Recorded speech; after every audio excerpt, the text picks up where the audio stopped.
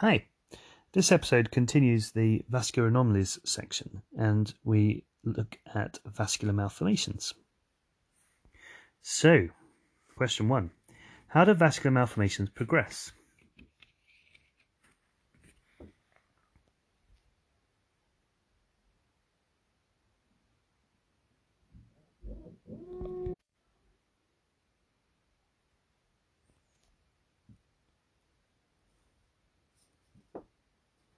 Vascular malformations tend to be present at birth and generally grow in proportion to the body. They can increase in size after trauma, hormone surges, or weight gain. Which imaging technique is used to assess vascular malformations?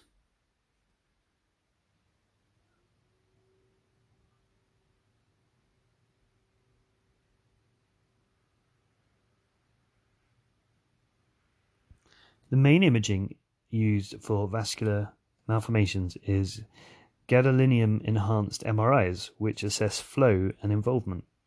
CT can also be useful for intraosseous lesions. How do capillary malformations present and develop?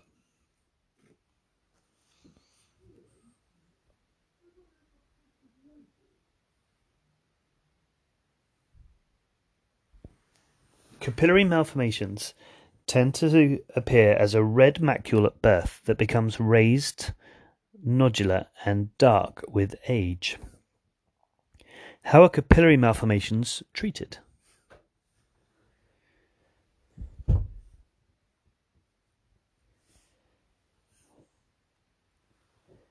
Capillary malformations can be treated by pulse dye laser or KTP. Capillary malformations in the ophthalmic branch of the trigeminal nerve are associated with which syndrome? So that's capillary malformations with the ophthalmic branch of the trigeminal are associated with which syndrome?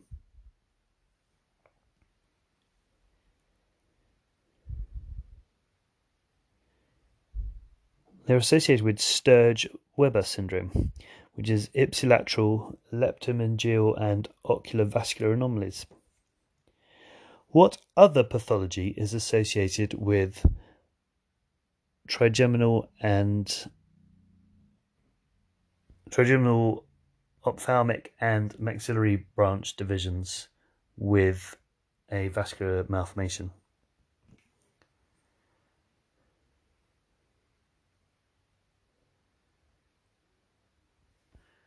So these patients may also have a glaucoma. What pathology may be seen with a midline or spinal capillary malformation?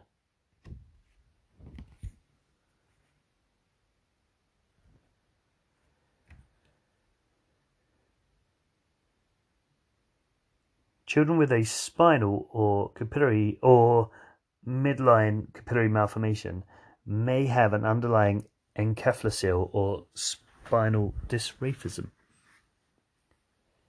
What is a nevus simplex and how are they treated?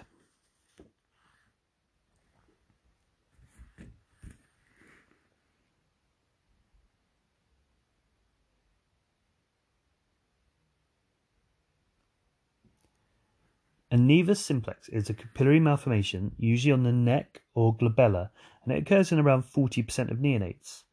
These are treated expectantly as they fade over time, so no active treatment is required. How do venous malformations usually present?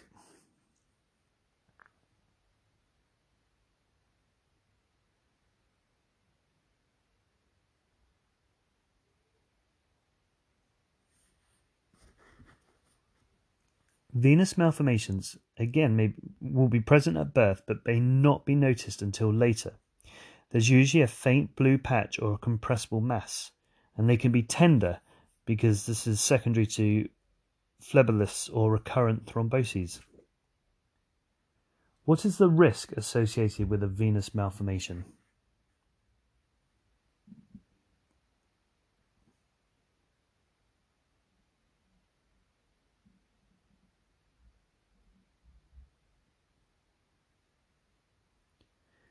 Large venous malformations have a risk of disseminated intravascular coagulation, i.e. DIC, In this situation, platelets and the prothrombin time and the APTT are all normal, but the fibrin levels are low. Apologies, fibrinogen levels are low. How are venous malformations managed?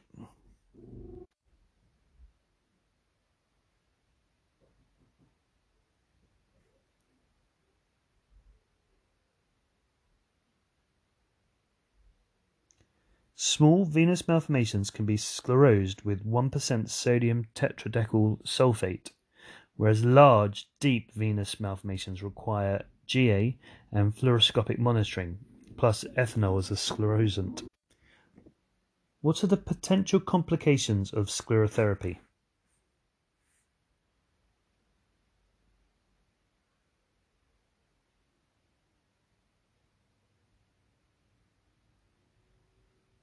The complications of sclerotherapy can be divided into local complications and systemic complications.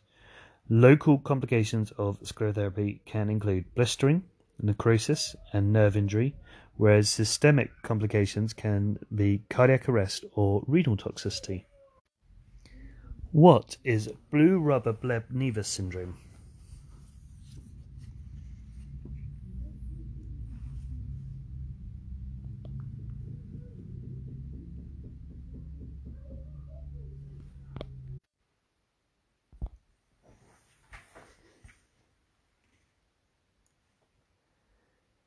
Blue rubber bleb nevus syndrome is a syndrome of multiple vascular malformations of the skin and viscera.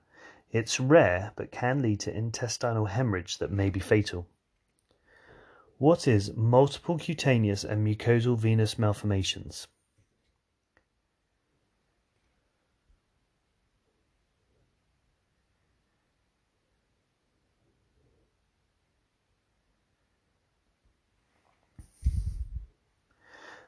So multiple cutaneous and mucosal venous malformations is kind of what it says on the tin. They're small, multifocal, bluish cutaneous or mucosal vascular malformations. It's an autosomal condition, and it makes up about 1% of all vascular malformations. They're small, asymptomatic, but if they invade muscle, can lead to pain. How are lymphatic malformations classified?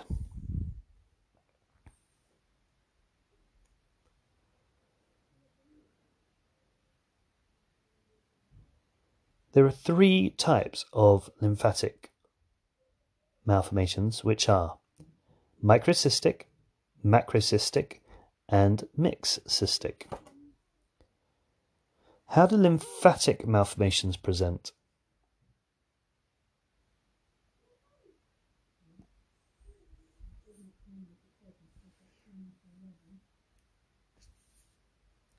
Lymphatic malformations can present as soft tissue and or bony hypertrophy. The mass is expansile and compressible. How are lymphatic malformations managed?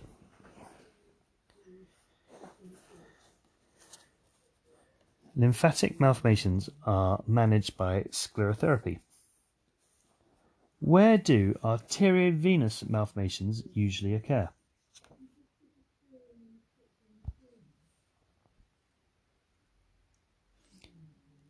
Arteriovenous malformations are usually intracranial. What creates the arteriovenous malformation?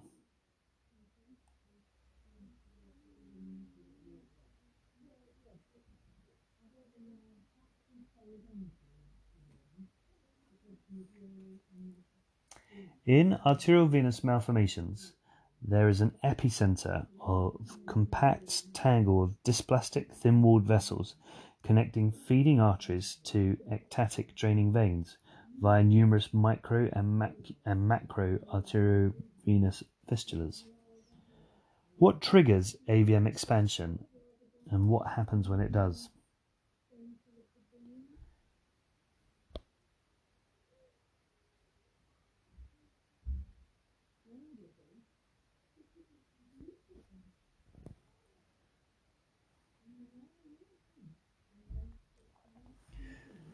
AVMs can be triggered by trauma or puberty. What happens is there's darkening of the overlying skin to a red or violet colour, enlargement and local warmth, brewy thrills, and it can lead to skin necrosis and bleeding. How are arteriovenous malformations classified?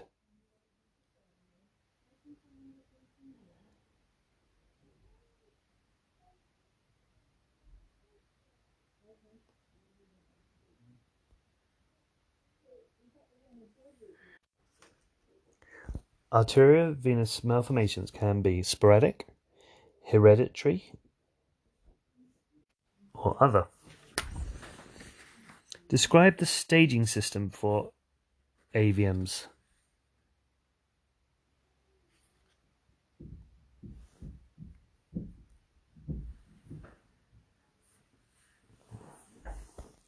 AVMs have 4 stages. First is quiescent. Here they're pink, blue. The second stage is expansion, and often there's a mass with a bruit or thrill. The third is destruction. Here you have a mass that ulcerates with bleeding or pain. And the fourth stage of AVM is one that is causing decompensation. So it's the same as stage 4, the destruction, but it's also associated with the heart failure. So the 4 stages of AVMs are quiescent, expansion, destruction, decompensation. Can AVMs be managed with ligation of the feeding vessels?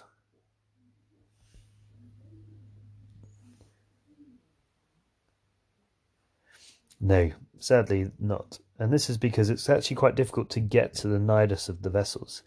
And also it will lead to collateral intake of blood. So how are AVMs managed?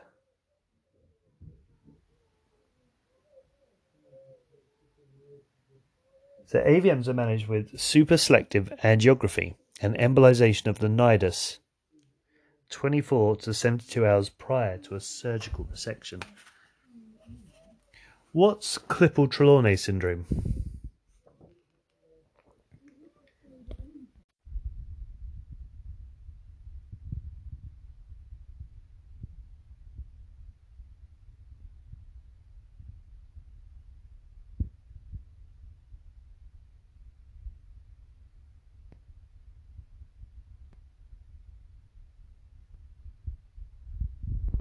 Klippel-Trenaunay syndrome is a combined capillary and lymphaticovenous malformation associated with soft tissue and skeletal hypertrophy in more than one limb.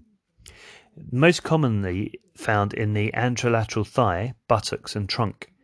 And in Klippel-Trenaunay syndrome, the venous anatomy is often aberrant and complex. What is Parkes-Weber syndrome?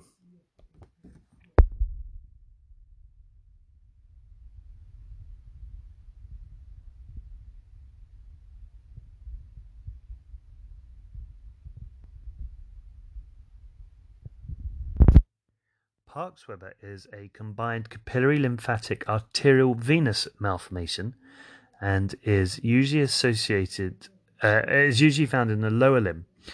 Angiography shows multiple microcystic AV fistulae.